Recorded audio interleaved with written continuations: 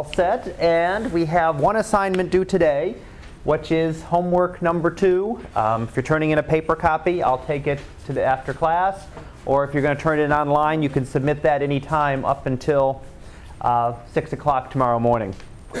The other things for this weekend, we have 2 quizzes. The iTunes quiz and quiz number 2 are up and available as of now. I activated them before I came to class, so they're actually up and ready now. If you want to go ahead and take them, you're welcome to do that.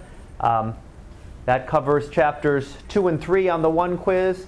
iTunes quiz 1 covers pictures from the 20th of May, the first day of class, through today. That makes 11 pictures. There's 12 questions on it. So there's one free question that just says click A. So make sure you select A on it. Don't select B, C, or D where it says this is not the right answer. So there's one free question. Just click A on it and you automatically get, you're going to get 1 out of 12 right on that one. So make sure you do that. Just because there were only 11 pictures, and instead of me having to try to transport the programs and stuff home, I just figured, because I won't be coming in tomorrow with campus closed. So only 11 questions. There'll be 12 questions on it, but only 11 pictures. So one question from each picture from the 20th through today, and that. For those, I just recommend before you take the quiz, just skim through the pictures. Remind yourself of them. A lot of them we've talked about in class. A couple of them you might not have seen. It just helps to have seen it first, and read the caption, maybe skim through the thing, just so you have some idea when you're taking it. You do have 20 minutes on that, so you've got time to go back and look at the images. So it shouldn't be that bad of a quiz, we hope, right? All right. Quiz 2 is same format as quiz 1. You do have 2 attempts on both of these. So you can go into both of them twice. So if something happens the first time, you got a second chance to get in, and it won't hurt you. It will take your highest of the 2 scores. The other thing due on Monday is the first of the article reviews, so you do need that in on Monday as well.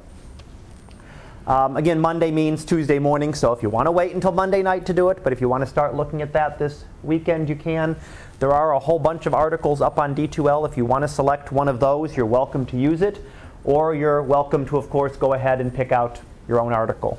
So if you're doing something that you're not sure of, or if you're not sure if it's an appropriate article, you can always contact me first. I'll let you know. So give me the link to it or reference to it, and I'll be happy to take a look at it first and let you know before you try to do it.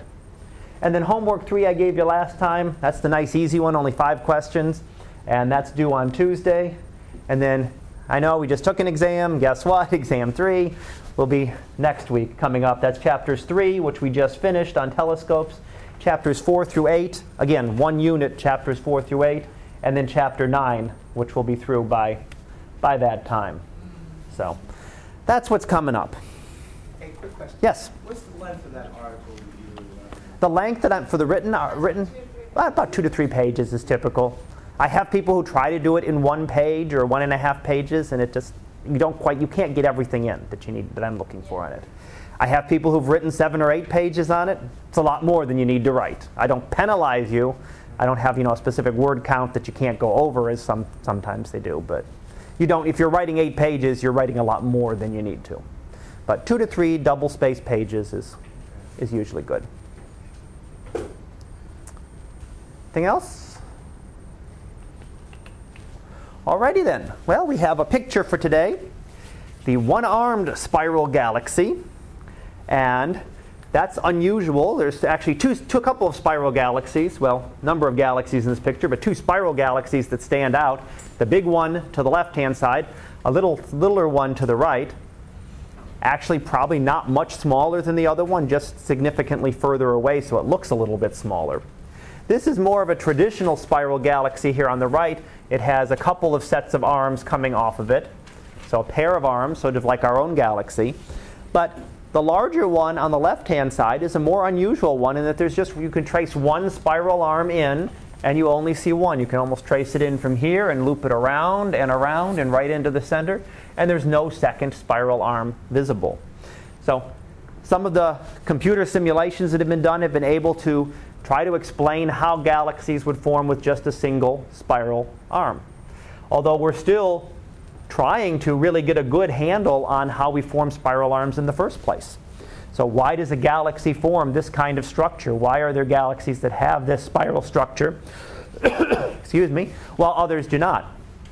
So we're still actually working on that, but some computer simulations seem to show that the spiral arms will form when galaxies collide with each other. So when two galaxies actually interact with each other, they can actually pull the material into this type of pattern, into a spiral pattern around it.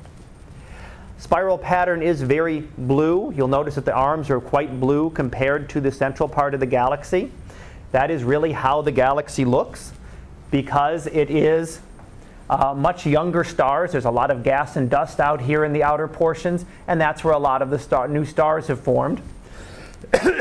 Okay, the new stars are relatively young. They're also the ones that are the brightest are the big hot blue stars. So the spiral arms tend to look very blue, and that's what you're seeing there. The older stars towards the center, all the young stars that were the young hot blue stars are long since gone, and you have more of a yellowish white color coming from the center. So it's really showing us just the different types of stars that are present there. Now we'll come back in a couple of weeks. Only have a couple of weeks, right? We're a third of the way through the class now. Yay! And a week from today we'll be saying we're halfway through the class. So we'll be coming, and we'll actually talk a little bit more about galaxies and the general properties of them later. But nice little picture there to show. And the other thing, again, showing the sizes. Not a little tiny spiral galaxy. A spiral galaxy probably much similar to that one, but just way beyond it out in space. You don't get that perspective when you look out at space. The image looks like, oh, there's all this stuff right here. But many of these objects, there's a few of them that would be some of the stars, would actually be in our own galaxy, much, much closer. Closer galaxies, further galaxies, and some of these objects could be even more distant. Some of the fuzzier objects could be even more distant galaxies. So something that you really lose that perspective when you look out into space. Questions, questions? No questions, no questions, no questions. All righty. Then we'll go talk about the planets for a little bit. Now, as I said, you'll note on this, this is one slideshow is going to go through chapters 4 through 8. And we'll start on this today and finish it up hopefully on Monday, and then get on to chapter 9 at that point on the sun. Solar system is not the key part of this course. This course is mainly on the stars and galaxies, but part of the write-up of the class says that we go through a unit on the solar system too. So instead of trying to go through each of those chapters in detail, which is a lot more than we'd be able to do, as I said, there's a whole course that goes through the planets in detail. I've tried to take some of the high points, and we're just going to kind of breeze through that. So when you're looking at these, again, don't try to read all 5 chapters. Unless you really want to, don't try to read all 5 chapters. Look at what I've given you in the PowerPoints. Those are the things that I'm going to be looking for you to get out of this unit. So you don't need to go through and read the entire chapters in detail. There's a lot more information there, a lot of interesting stuff, but not that we're going to be covering here. So as I summarize this down a little bit, you'll see its whole sections will be jumping around. We'll start off with chapter 4. May as well do it in order, right? Just sort of looking at what there is in the solar system and how that's changed over the centuries. Long ago, we knew about the moon. Moon's always been known. We've known about the stars, been able to see those. We've been able to see 5 planets: Mercury, Venus, Mars, Jupiter, and Saturn.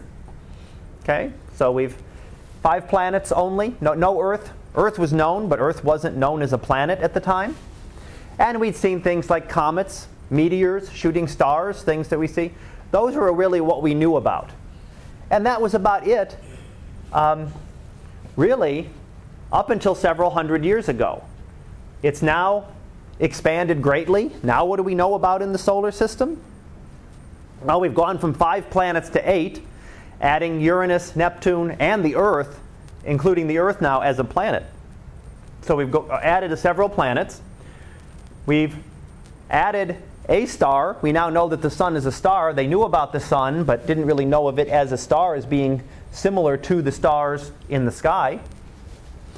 We've now got, now the number's outdated, we're pushing probably about 180 moons in the solar system right now. Most of those are in the outer part of the solar system.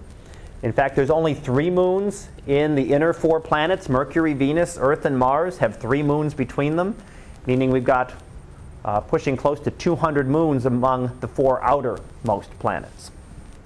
And we also know about things that have been discovered more recently. We knew about comets before, but asteroids and meteoroids, little tiny bits of pieces in space. We've added in dwarf planets. That includes Pluto now. Eris, one of the other objects out there in what's labeled in the diagram as the Kuiper Belt. One of these other objects, there's a whole ton of objects out there. Pluto is one of the largest of these, and Eris is actually slightly larger than Pluto, another one of the dwarf planets, in addition to one of the largest asteroids. So there's actually several dwarf planets that are now known. And the Kuiper Belt objects. These are things, so much of this was not known to the very earliest astronomers. They knew only the very basics. They knew about the moon, the things that you can see. Essentially what they knew about was what you could see if you go out in the sky and look at the sky at night. You can see the stars. You can see the planets if you know where to look. If a comet is visible, you can see a comet. You can see meteors. You can see a shooting star. But you can't just see any of these other things without the power, without the addition of a telescope. So the telescopes that we added allowed us to discover things like asteroids, discover things like dwarf planets, discover the moons in the solar system. And between that and actual space travel to those objects actually really helped us quite a bit in expanding really our knowledge of what there is in the solar system. The planets are divided into 2 groups. There's the terrestrial planets, which are those that are really a lot like the Earth. That's Mercury, Venus, Earth, and Mars. And there's the Jovian planets. Jovian planets are the ones that are a lot like Jupiter. So Jupiter, Saturn, Uranus, and Neptune. They're quite different. There's 2 completely different sets. In that Mercury, Venus, Earth, and Mars, if we really wanted to, we could go land on all of them. We could actually land a spacecraft on any of them. There's a surface to land on. Well, we're here on Earth right now. We've landed spacecraft on Mars, right? We have the Mars rovers that are traveling around Mars right now. The Soviets landed a couple of spacecraft on Venus. So it's possible. Very difficult to land on Venus because its atmosphere and its the pressure in its atmosphere and the composition of it is really not conducive to be able to, for materials to hold up very long.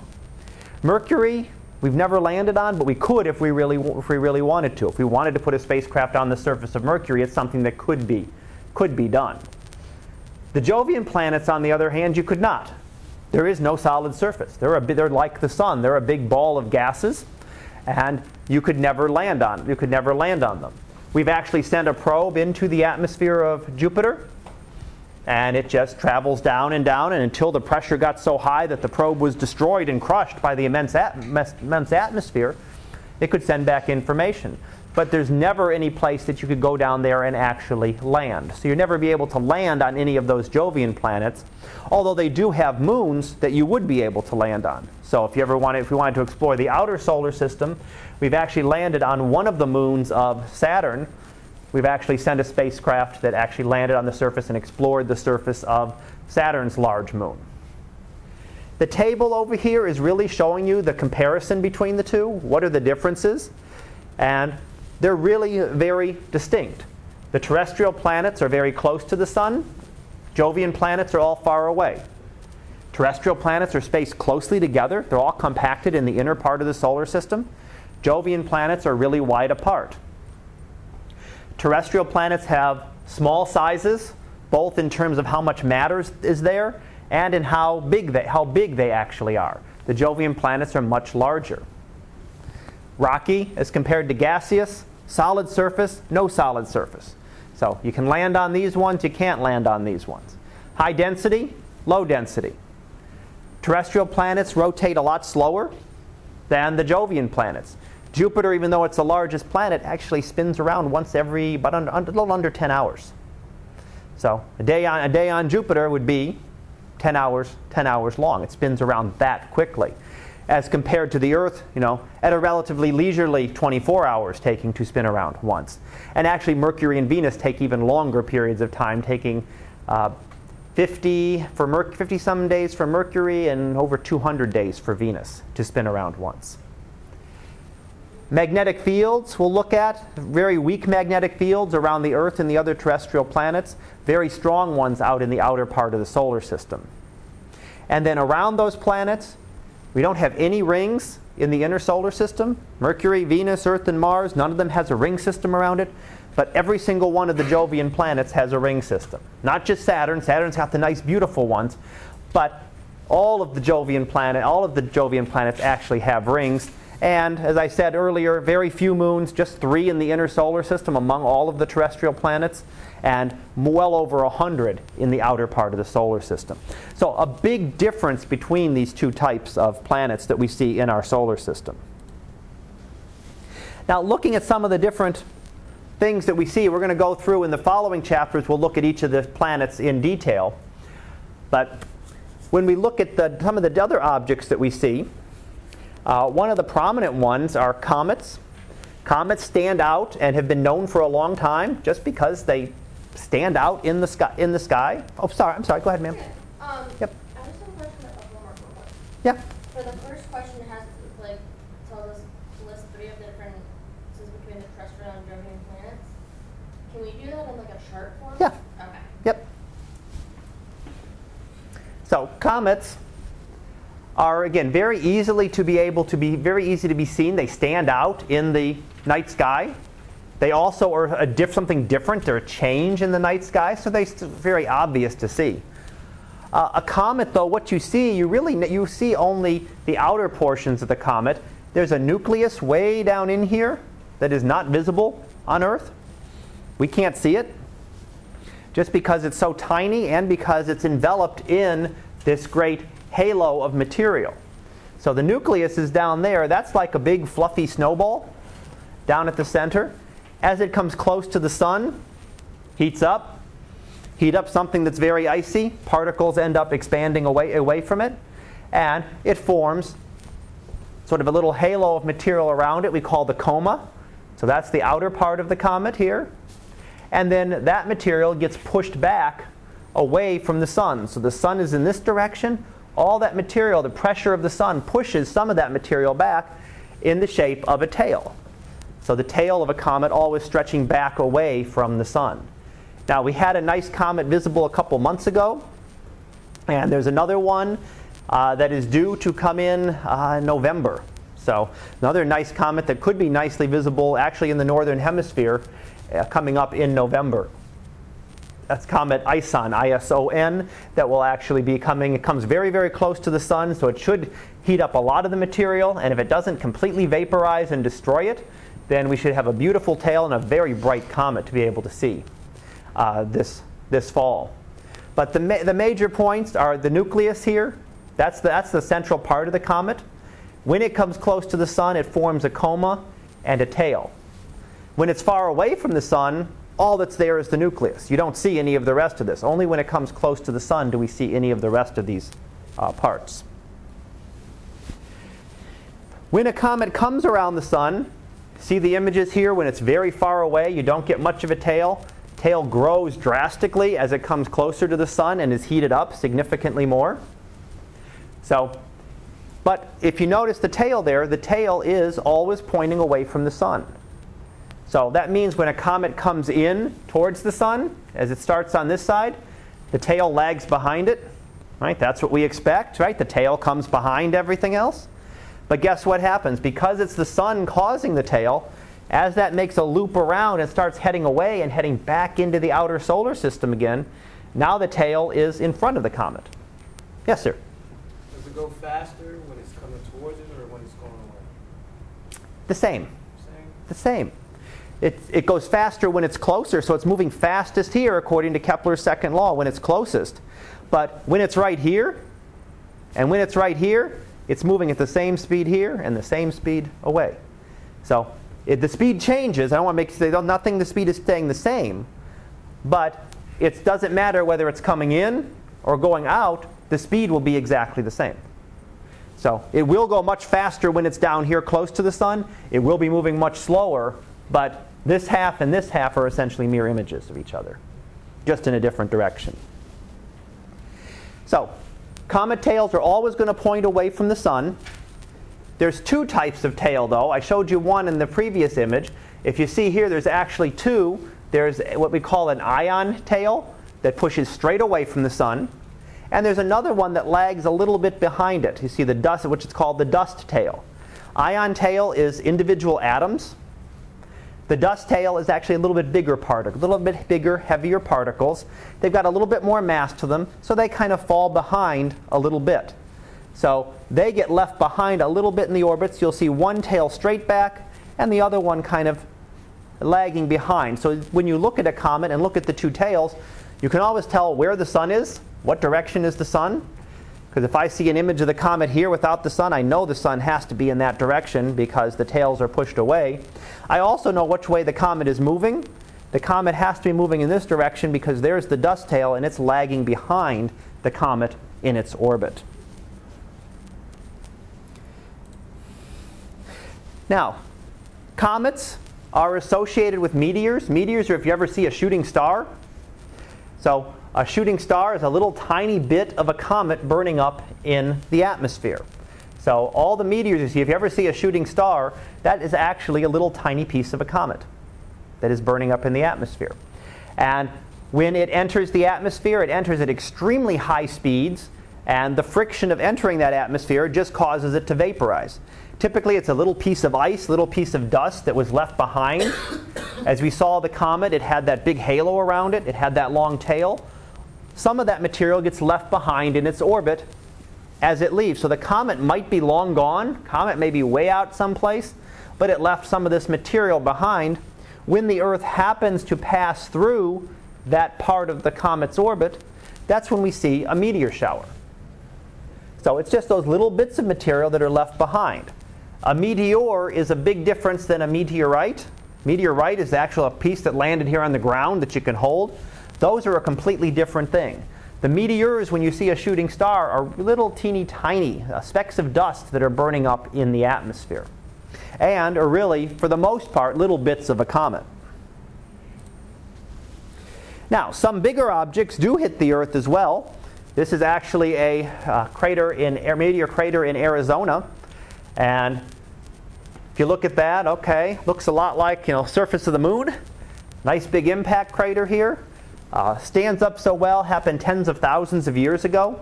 So not just recently, but of course you're out in the desert in Arizona. The weathering effects are less than they would be in other places. If this had happened to hit much further north, the weathering effects would be larger and it would get wiped out easier. So a very large object can impact that, and you can see the size of the crater that it formed. That's about 1 kilometer across. This scale is about 1 kilometer. So you've got an object that's a little more than 1 kilometer across. So you can imagine the damage that a big object can do striking us, right? We had one in Russia earlier this year that came through and vaporized in the atmosphere and caused a lot of damage. Fortunately it's hitting out in the middle of the desert of Arizona. And thousands of years ago, if that were to hit in a populated area, it's not a very big object either. Something to form 1 kilometer crater is probably about a football field in size, because it'll form a crater about 10 times bigger than it was. So if that's 1 kilometer across, you need about 100 meters, or about the size of a football field. So still a good size hunk of rock coming down from space, but not something that's very easy to track and keep track of. But they do happen. We do see impacts on the Earth. There are evidence for them. In fact, we've been hit by as many meteors and had as many craters as the moon has right now. But we have a couple things such as weathering, wind and rain and water and everything that wipes out the craters over time. So most of the craters on the Earth get wiped off by either weathering or volcanic activity, which doesn't happen on the moon, which is why the moon we still see so many craters on it. Now, how did we form the solar system? Well, we start off with some great cloud of gas and dust. In fact, you'll see something very much like this when we start talking about galaxies and the formation of galaxies, just on a much bigger scale. But what happens is, for some reason, the cloud starts to contract. That's the good question. Why? Well, I think I mentioned last time we talked about a supernova when we looked at the picture from yesterday. We talked about supernova. If a supernova were to explode nearby, it might send a shock wave through this cloud that might start it condensing. Once it starts to condense, gravity kicks in and wants to make it collapse. But it doesn't want just normally it's just going to sit there. It's just a big cloud of gas. It's perfectly happy the way it is. So once you get some kind of shock wave, something, a supernova explosion or something to get it started, then you can actually start to form a star and form a solar system. So as it collapses, everything collapses down to a disk. It spins faster and faster, right? You watch an ice skater. They spin around, right? They spin around, spinning slowly. They pull their arms in. What happens? They spin a lot faster. The cloud's going to do exactly the same thing. It's essentially pulling its arms in. It's got all this material way out, a light year away. The thing could be a light year or so in size. And as it collapses, it pulls it down into solar system size. So it's going to be spinning very, very slowly at this point. As it collapses lower and lower, it's going to spin faster and faster and faster. Now this also tells us that if this is the method by which the solar system formed, that solar systems should be very common out in the galaxy. We should see a lot of solar systems out there. And that's because this makes it seem like the material that would be here as it forms down into a disk, there'd be lots of material left behind as a star forms at the center. And that means that planet formation would be something that would be very likely to occur. So that's what happens here. As we look at that, again, we started with the initial nebula as the gas cloud collapsed. You've got the nice hot regions by the star at the center. So much hotter at the center as more material is collapsing there, and it begins to start to form a star. And after a few million years, you have rocky materials around the star nearby, and you have icy materials much further out. Why? Because of the temperatures. Right? Near the star, it's going to be pretty hot. Are you going to have a lot of icy materials in a place where it's really hot? Right? They're going to be vaporized. Anything that's icy isn't going to be present in the inner solar system. So things like water are very rare in the inner solar system. Right? Earth has all this water, right? Actually not. The Earth has very little water. It's all just concentrated on the surface. Yeah, 3/4 of our surface is water. But if you actually look at the entirety of the Earth, once you go down a few miles, there's no water. Now the rest of the Earth would be completely dry. So in terms of the volume of the Earth, there's only a tiny, tiny bit of water. It's just that it's all concentrated on the surface, which is where we are. So there's very little of ices of any kind, waters or like that, in the inner solar system. All that's going to form there is the rockier materials. Now this is starting to explain how we get these two types of planets. In the inner part of the solar system, we get rocky materials which form rockier planets. It's a higher temperature, so things like ices were not able to condense out of the solar nebula. And then over a few hundred million years, all of these objects that start to form, they're called planetesimals, little pieces of planets. They slowly collide together and build up to larger and larger objects. So you go from something like this with a lot of objects here to fewer but much larger objects. And then finally, after about 100 million years, you actually have the solar system as we know it. And then that would persist to this day. So little bits, as you start to condense the material, you get, again, those rocky and metallic materials condense at much higher temperatures. You can actually form them in close to the sun. Icy materials much further away from the sun. And that shows the two types of planets that we see in our solar system. Do we see this elsewhere? Well, this is an example of the star Beta Pictoris on the left-hand side, showing a disk of material around it. So it actually has, here's our solar system to scale. So you'd put our solar system, most it would really be buried deep within this part that's blocked out, which would be the star. But this could be some of that early nebula collapsing. It's already collapsed to a disk, and it's slowly going to begin to collapse in and coalesce into form planets. So this star could be one that's an example of actually forming planets right now. On the right-hand side is an artist's conception of what you might see. So not actually an image of it, but actually an artist's conception of the star forming there with the disk of material around it that could be forming planets. So if we could come back in 10 million years, 50 million years, and look again and travel to Beta Pictoris, we might actually be able to see a solar system that has formed there. Now, I'd mentioned the temperatures already. We talked a little bit about this before. This is just shown in graphical form. The temperature is going to get much less as you move out from the sun. Right? The sun is here at the center of the solar system on this graph. As you get closer and closer to the sun, the temperature is going to get hotter. Right? We're getting close to the sun. It's going to be a much higher temperature. And that means that the different materials that are going to be able to condense out, that are going to be able to become solid pieces that can form a planet, is going to depend on where you are in the solar system. If you're really, really close to the sun, the things that condense out the easiest are the metals.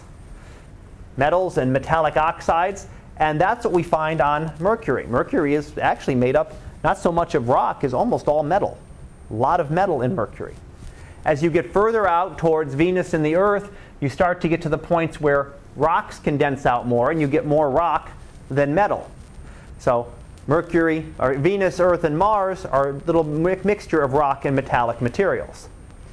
As you get further and further out, you get out towards Jupiter and Saturn out here. Jupiter would be about at 5, Saturn about at 10. You start to get to the point where the ices can start to condense out. So it really gives us the two different types of planets just because of the temperatures of where they formed in the solar nebula. So that explains where we see rocky planets and where we see the giant Jovian planets. Now, interestingly enough, when we look at other solar systems, and we now know hundreds of other solar systems, they don't all look just like ours. We think this makes perfect sense, and okay, we're always going to form small rocky planets close to the star and large giant planets far away. But we're actually finding in other solar systems, we're finding planets the size of Jupiter that orbit closer to their stars than Mercury does to ours. So there may be some reworking of what we understand to try to understand other solar systems and how they formed. But we're actually finding very, very large planets that have formed very close to their stars elsewhere in the galaxy. Now, how do we find other planets? These are a couple examples of how we might find them. We talked about gravity earlier. Gravity is just every object pulling on each other. And what you'll do is you'll pull on the star pulls on the planet and keeps it in orbit, but the planet also tugs on the star. Now when we look at them if we try to look at it through a telescope and we look at these stars, we can't see the planets. Planets are too faint compared to the star, so there's no way we're going to be able to pick them up. But we can see the star, and we can see that little tug each time in the velocity of the star. Because when the planet is on one side of the star, it's tugging it a little bit this way.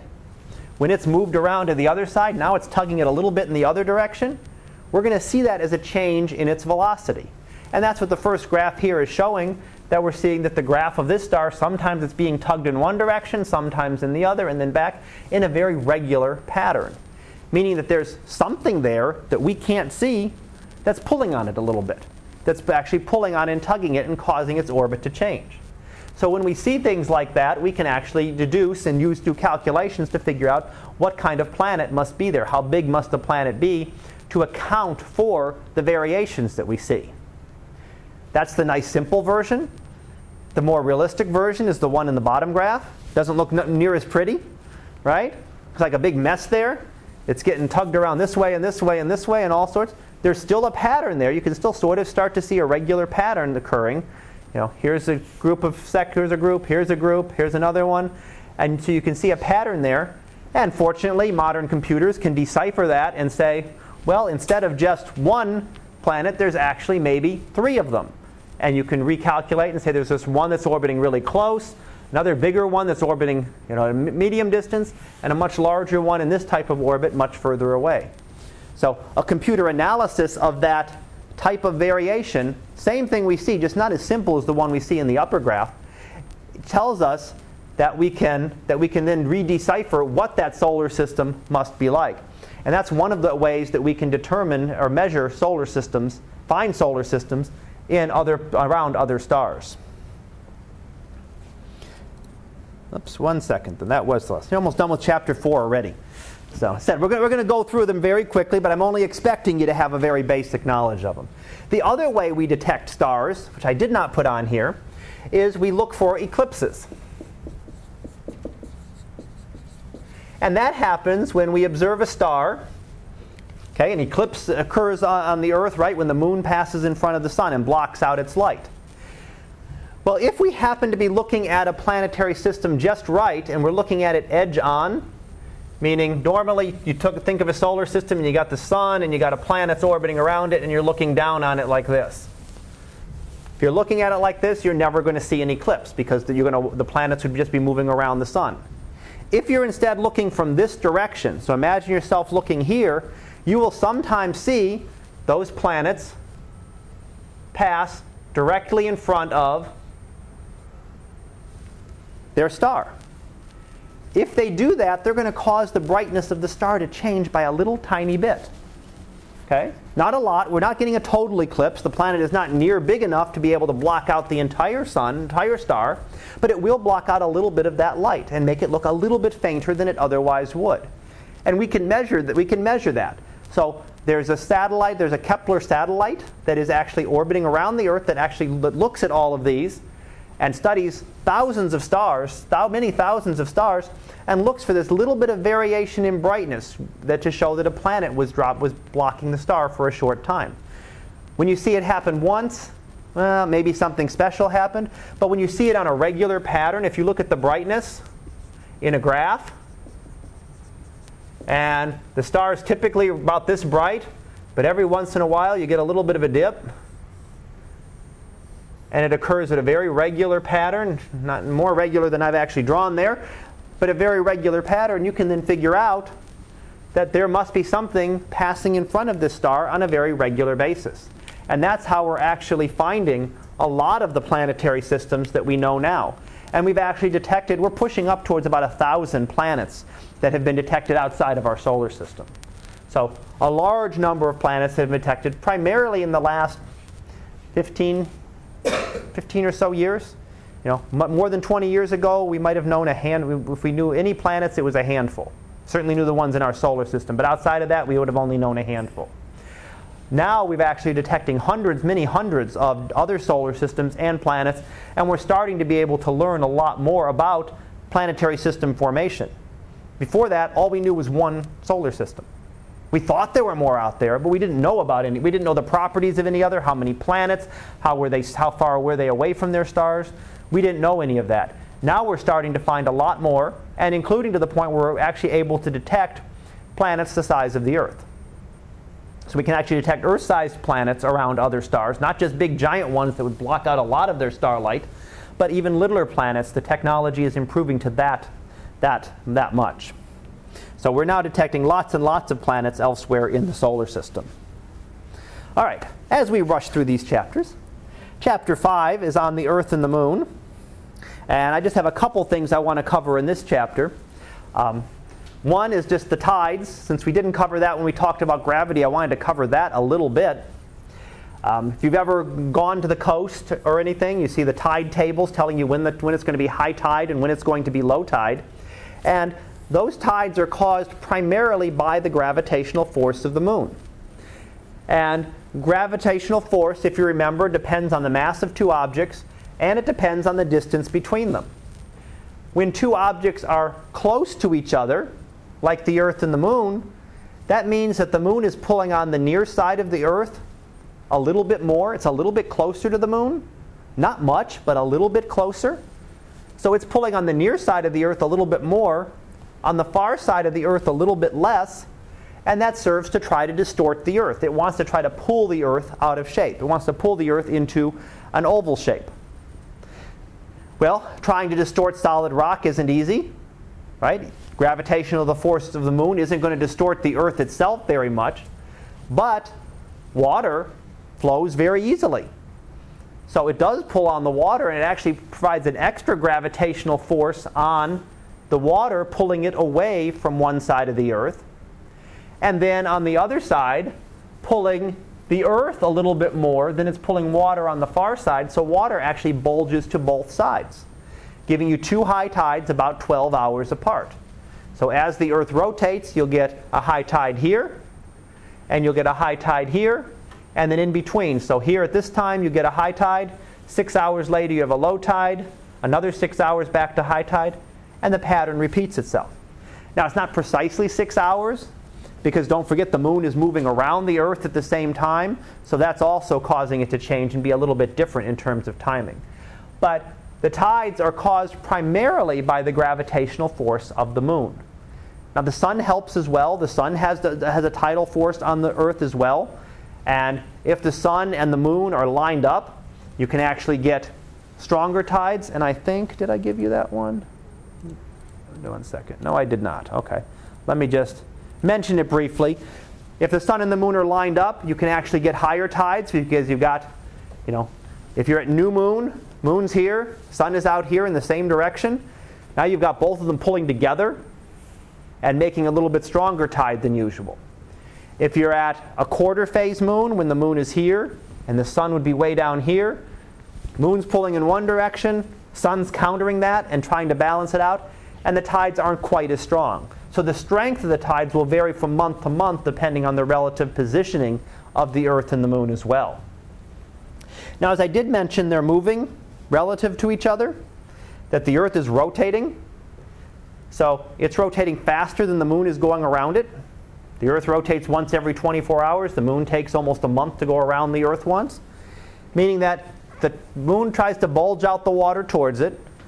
But as it does that, the Earth is rotating and rotates that water away from the moon, which actually pulls that bulge, gives it a little bit, pulls this bulge of material a little bit further away from the moon, not pointing directly towards the moon.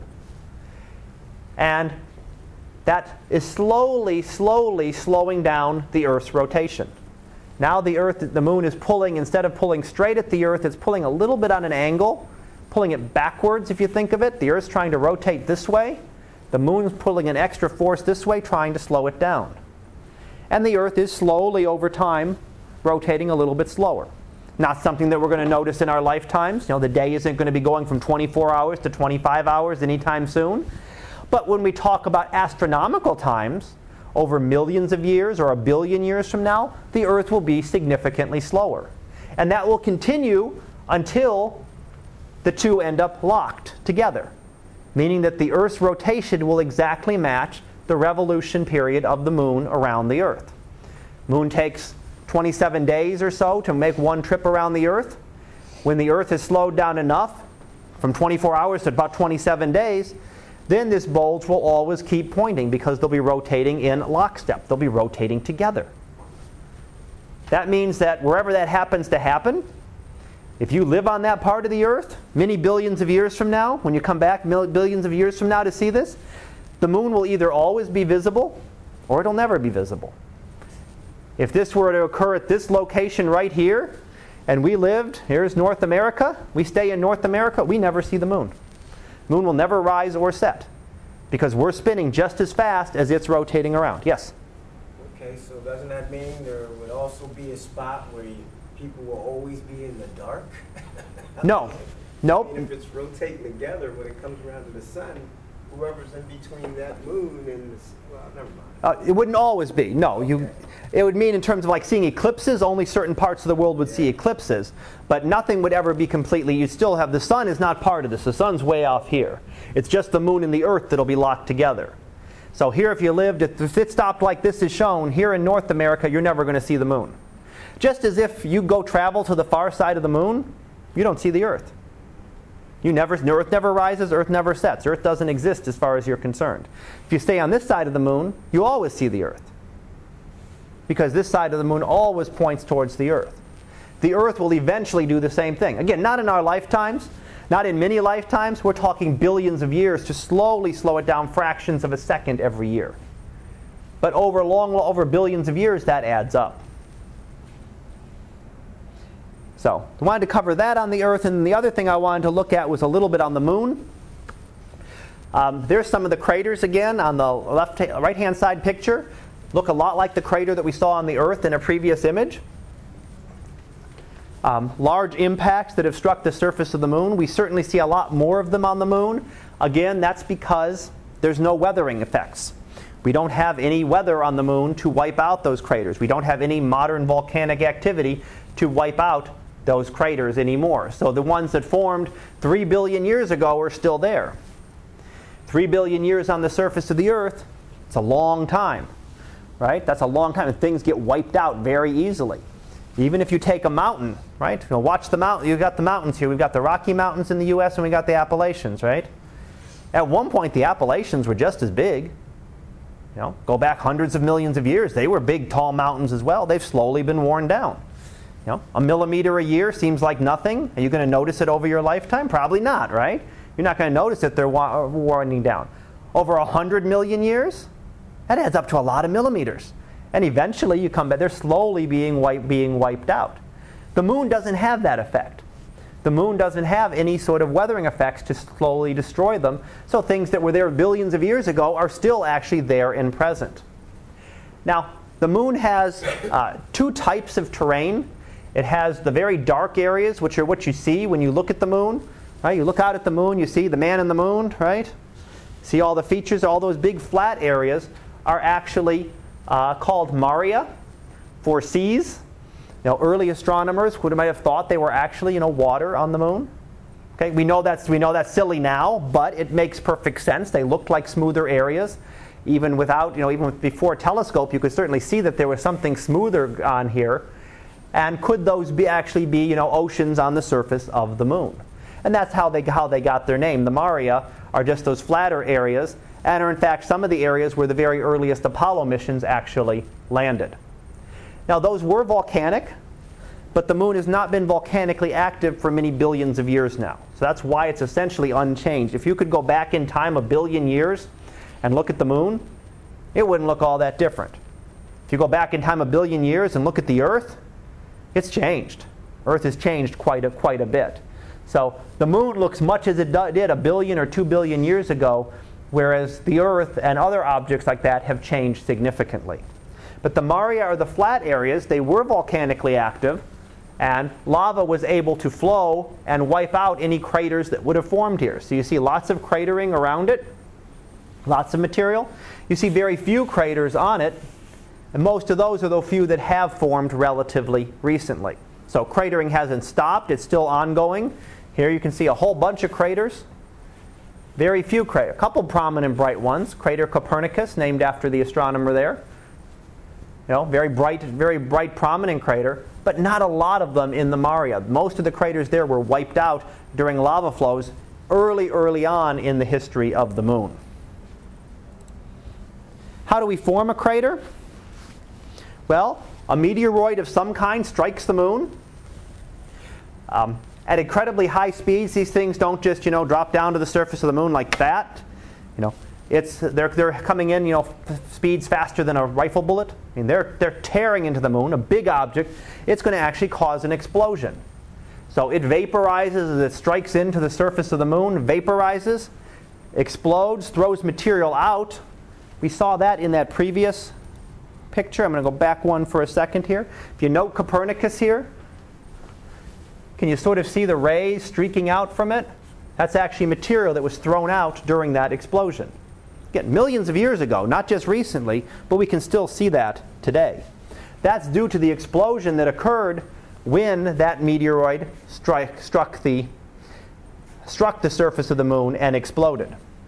Then what's left behind after the explosion is a crater behind where the crust has been completely smashed, material that has been thrown out. So you've got the bowl of the crater here, and then material that's been thrown out along it.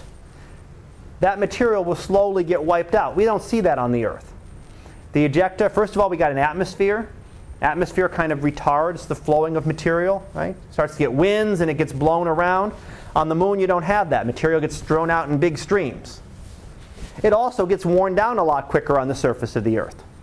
So on the surface of the Earth, you can easily wipe out this ejecta through rain, right? Rain and wind quickly wipe that out, again, over thousands of years, over relatively short time scales, astronomically speaking.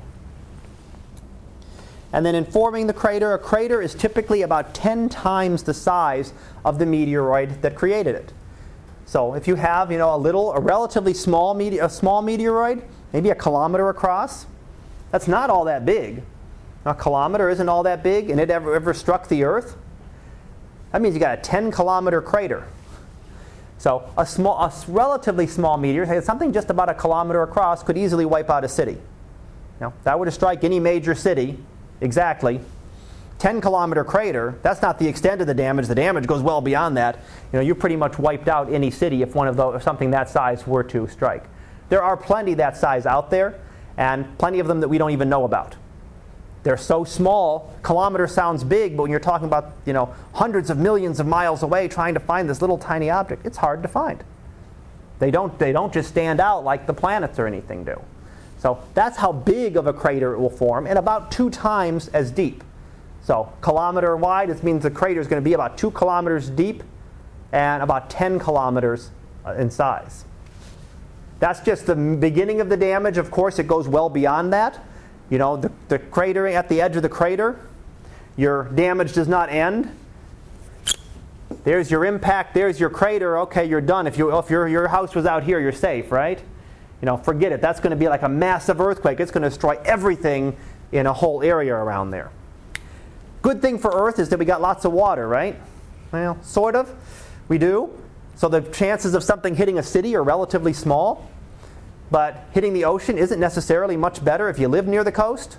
We're a little bit safer. We're a little bit further in here. But if you're near the coast and you hit close, how about the giant tidal wave that's going to come from that splash? Or a tsunami. Tsunami, yeah. Same. Same idea. That will wipe out the coast. So same kind of thing that will occur.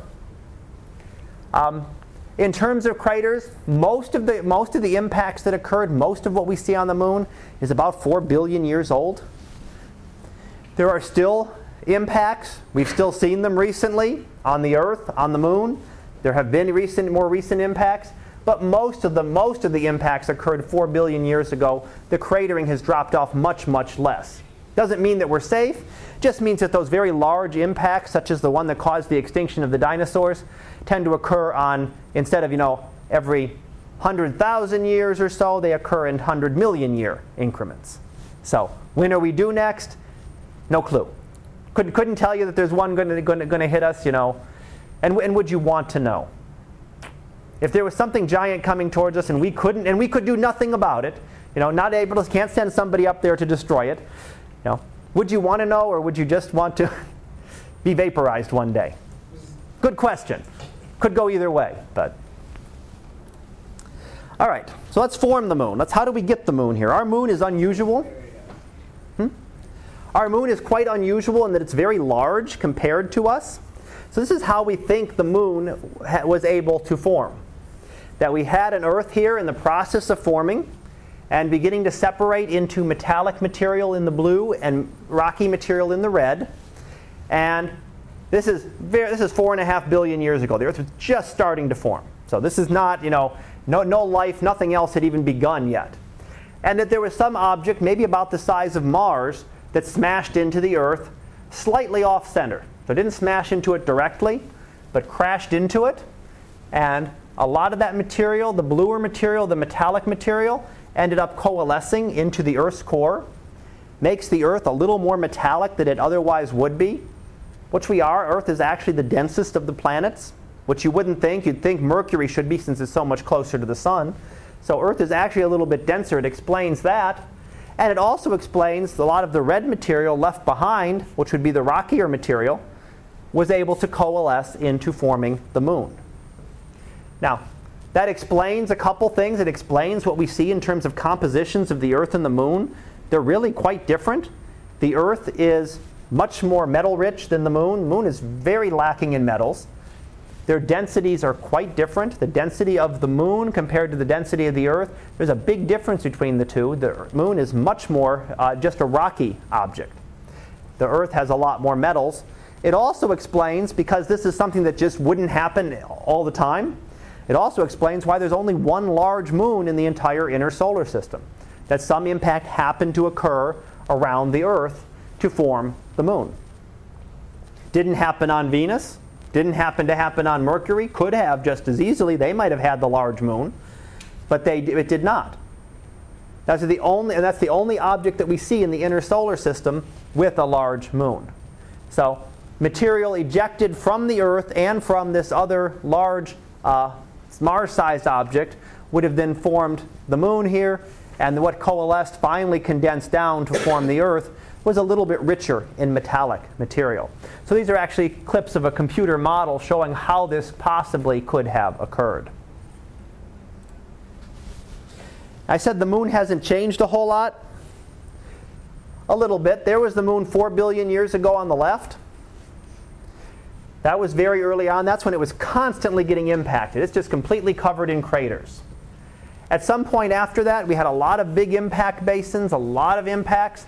The moon was able to heat up inside and melt some lava, form lava inside that could then flow to the surface and cool. So at some point around 3.5 billion years ago, it flooded all the lower lying areas. All the places that had really been heavily hit by impacts got flooded. In the last 3 billion years, did it change a whole lot? Not really. The basic patterns of what you see are still there. We've just had a few more impacts occur on top of what we had already seen. So big changes occurred early on in the history of the moon. It's very, very slow. 3 billion years worth of change did not do a whole lot to the surface of the moon since then. So Maria formed about 3.5 billion years ago, and since then there has not been a lot of change to what's going on the surface of the moon. One more chapter. 2 chapters done. Wow. We'll finish the class next week. No. All right. Looking at the terrestrial planets. So we're going to look at one section on the terrestrial planets. We'll get started onto this, and then we'll finish up with the Jovian planets and the other little bits and pieces of the solar system next time.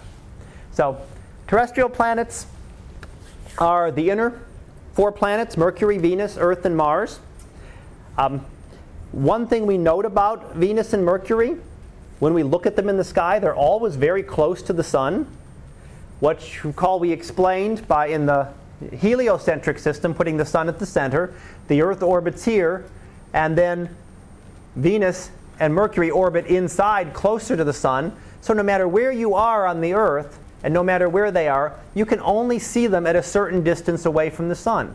And in fact, Venus can be seen at most about 47 degrees away from the sun. How far is 47 degrees? That's about 90 degrees would be going from the horizon to straight up, so that's about halfway. That's about as high as Venus can ever get in the sky. Mercury's a lot lower, 28 degrees, so it never gets all that far away from the horizon.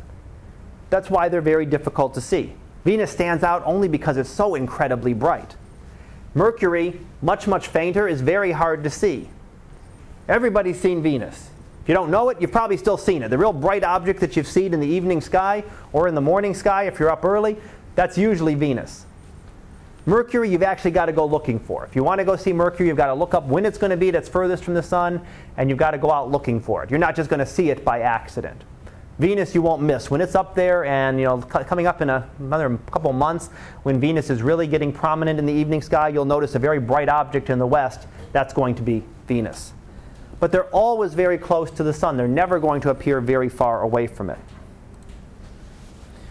In terms of rotation, for a long, long time, until almost 50 years ago, Mercury was thought to be locked to the sun.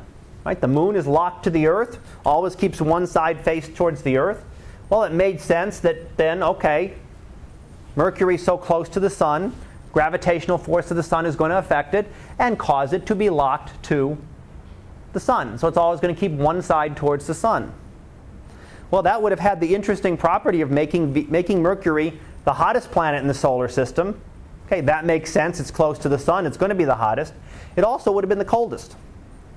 Also would have been the coldest planet in the solar system. If you have one side that's always pointing away from the sun, that would have been the coldest place in the solar system. That would have been coldest than out at Neptune, colder than out in the Kuiper Belt, because you've got no atmosphere. So right, the Earth here, the Earth gets heated up. Some of that heat travels through the atmosphere and warms other parts of it. If you just have a big ball of rock there, rock isn't all that good at conducting heat. Right? So the heat doesn't get conducted through the surface of the planet, and that far side would just stay, if it was always pointing away, would be incredibly cold. Now it turns out that isn't the case. It actually does have what we call a resonance, that there is a relationship between the day and the year on Mercury, but instead of being 1-to-1, 1 day and 1 year being exactly the same, that it's a 3-to-2, that 3 days on Mercury, 3 rotations on its axis are actually equal to 2 of its years. So every second year it comes back around, then it's the same spot is back up overhead. But it changes, it's a much more complicated process than I really want to go into in detail, but it's not locked completely. There is some kind of relationship. There is a relationship. There is a gravitational relationship between the orbit of Mercury, how long it spins on its axis, and on its year. So again, I'm not asking you to understand the details of the resonance. I wanted to give you a little bit of an idea, and I really like going through the history. It could have been that Mercury was the hottest and the coldest planet in the solar system. Turns out it's neither now. So it's actually none of the above. It's actually not the hottest or the coldest. Certainly things further out are much colder. And actually Venus, because of its atmosphere and the greenhouse effect that we'll talk about, is actually much, much hotter on the surface. In terms of atmospheres, Mercury really has no atmosphere. It's much too hot there. It's too close to the sun. And it's too small, and it doesn't have enough gravity to hold on to the atmosphere. So Mercury has essentially nothing. Venus has an extremely dense atmosphere, 100 times the density of the Earth's. So, Earth's atmospheric pressure, that's what you're used to. Now imagine 100 of those pushing on you, if you even can. It's like going well down below the surface, well down below in the surface of the ocean. I mean, a lot of pressure pushing on you. Not just down a few feet, but you're going way down there to get 100 atmospheres of pressure pushing on you. It also has an extremely high temperature. Now, we only see the clouds. We can't actually see the surface of Venus from the Earth or from orbit. We've sent satellites in orbit. We still can't see the surface of Venus. Its cloud cover is complete. It's complete dense clouds that cover the entire thing. This is actually an ultraviolet image, not a visible image. So you're seeing some kind of gaps in there, some sort of different parts of it. If you look visibly, it's just completely blotted out. You cannot see a thing on the surface. Our only images of the surface are from a couple of the Soviet spacecraft that actually went and landed on the surface. They didn't last very long. You've got atmosphere that's 100 times the pressure of the Earth's. So not pressures that we're usually used to building machines to hold up to. We have temperatures that are hot enough to melt lead, pushing about 900 degrees Fahrenheit. Okay, 900 degrees Fahrenheit is pretty hot. You turn your oven on hot, that's what, 450 degrees or so is pretty high for an oven. So that's not Venus. Venus is twice as hot as that. So extremely hot, hot enough to actually melt lead. So any sort of electronic equipment and spacecraft that were sent down there lasted for between 15 minutes and maybe an hour or two to send back images. And that was all that they could stand of the incredibly intense pressures and incredibly intense temperatures. Venus's atmosphere is also almost primarily carbon dioxide, almost all carbon dioxide. Mars is also almost all carbon dioxide, but is exact opposite of Venus in that it's incredibly thick atmosphere here. Mars has an incredibly thin atmosphere, about 1/100th of the Earth's. So not enough that you could go there, even if it had oxygen, not enough that you could go there and be able to breathe. So you wouldn't be able to stand the lack of pressure, let alone the fact that there's nothing there for you to breathe. So quite different looking at the three objects here. Mercury, no atmosphere at all. Venus, an extremely dense atmosphere. And then Mars with an extremely thin atmosphere. So you've got 3 planets. You've got Venus with a real dense atmosphere and really high temperatures. You've got Mars with a really thin atmosphere and very low temperatures. And you got Earth right in between, the nice atmosphere and the nice temperatures. Even when we complain about being too hot or being too cold, it's a lot better than any of the other planets. So if you don't like the cold, well, imagine the heat on Venus when you're talking 900 degrees. or so Fahrenheit. So much, much hotter. So certainly the only hospitable planet for life is the Earth. Could you have had life on Mars? Mars is actually a good possibility maybe at some point in the past. Nothing like, and I should have brought the pictures I was seeing yesterday of the little rat. Did anybody see the little rat on Mars that they found? Yeah, they found this. Apparently some UFO site has pictures from one of the Mars rovers that shows this thing that looks like a little rat. Likely just a rock formation that happens to, get your mind thinking, hey, it looks like a rat. And once people start saying it looks like this thing, everybody sees the same thing. But go and take a look for the rat on Mars. Do a search for rat on Mars. There's actually images of it scattered around that were quite interesting. So, but no sign of that kind of life, but perhaps some very small, microbes in terms of life. Mercury. We can't see Mercury from the Earth very well. Our best images are, to put it the least, horrible, looking at Mercury from the Earth. If you imagine you're only looking 27 degrees up. 27 degrees, if you hold your hands out to the horizon, is a little bit less than 3/5 up. So if you've got to point your telescope that low in the sky to see Mercury, you're looking through a lot of atmosphere. Remember how turbulent the atmosphere gets? Well, it just messes up anything to try to look at images. Our best images are from the Messenger spacecraft, which went into orbit around Mercury about a year ago, and really are giving us our first good maps of Mercury. We had one flyby of Mercury earlier in the 1970s. Until about a year ago, those were our best images of Mercury. So now we actually have a spacecraft that is orbiting around Mercury, giving us much better images and a much better study of the surface. So we're learning more and more about Mercury, actually able to see it. You'll never see anything like this from Earth. You'll never see anything like this from Hubble Space Telescope, anything like that. But it looks a lot like the Moon. Surface ends up looking a lot like the Moon. One distinctive type feature that we see on Mars are the scarps. And these are cliffs that form on the surface of Mars. And you can see some of them scattered around here. Just these little cliffs here. Don't look like all that much, right? Don't forget, we're looking at a very wide field image. In order to see these have to be very big. And they're about 3 kilometers high. 3 kilometers, about 2 miles.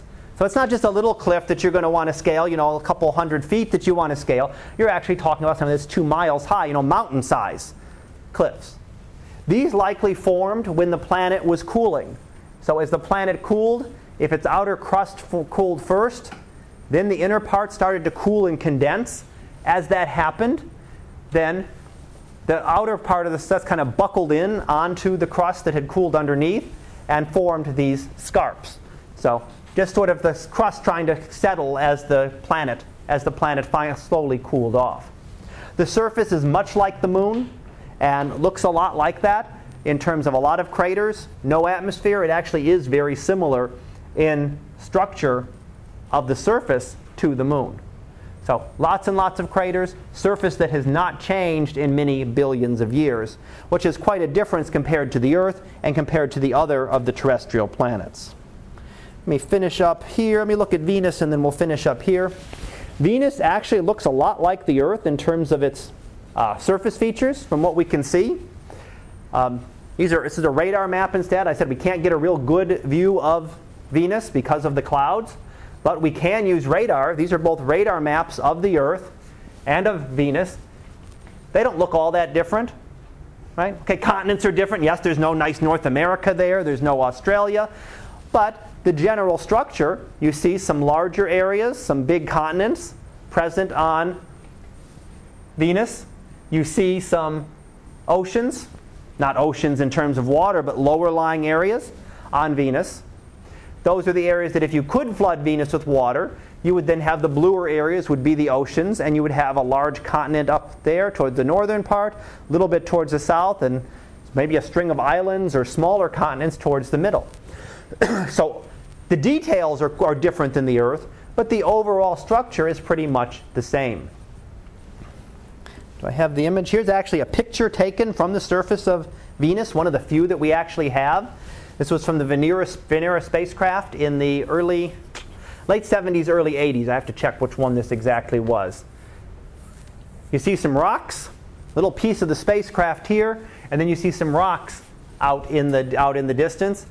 doesn't look all that different than a desert area on the Earth. And we'll see similarities with Venus and Mars and the Earth that they really don't look all that different. Many fewer craters on Venus, not as many craters as you have on the Moon or Mercury. But the overall structure does look a lot like what we see here on the Earth.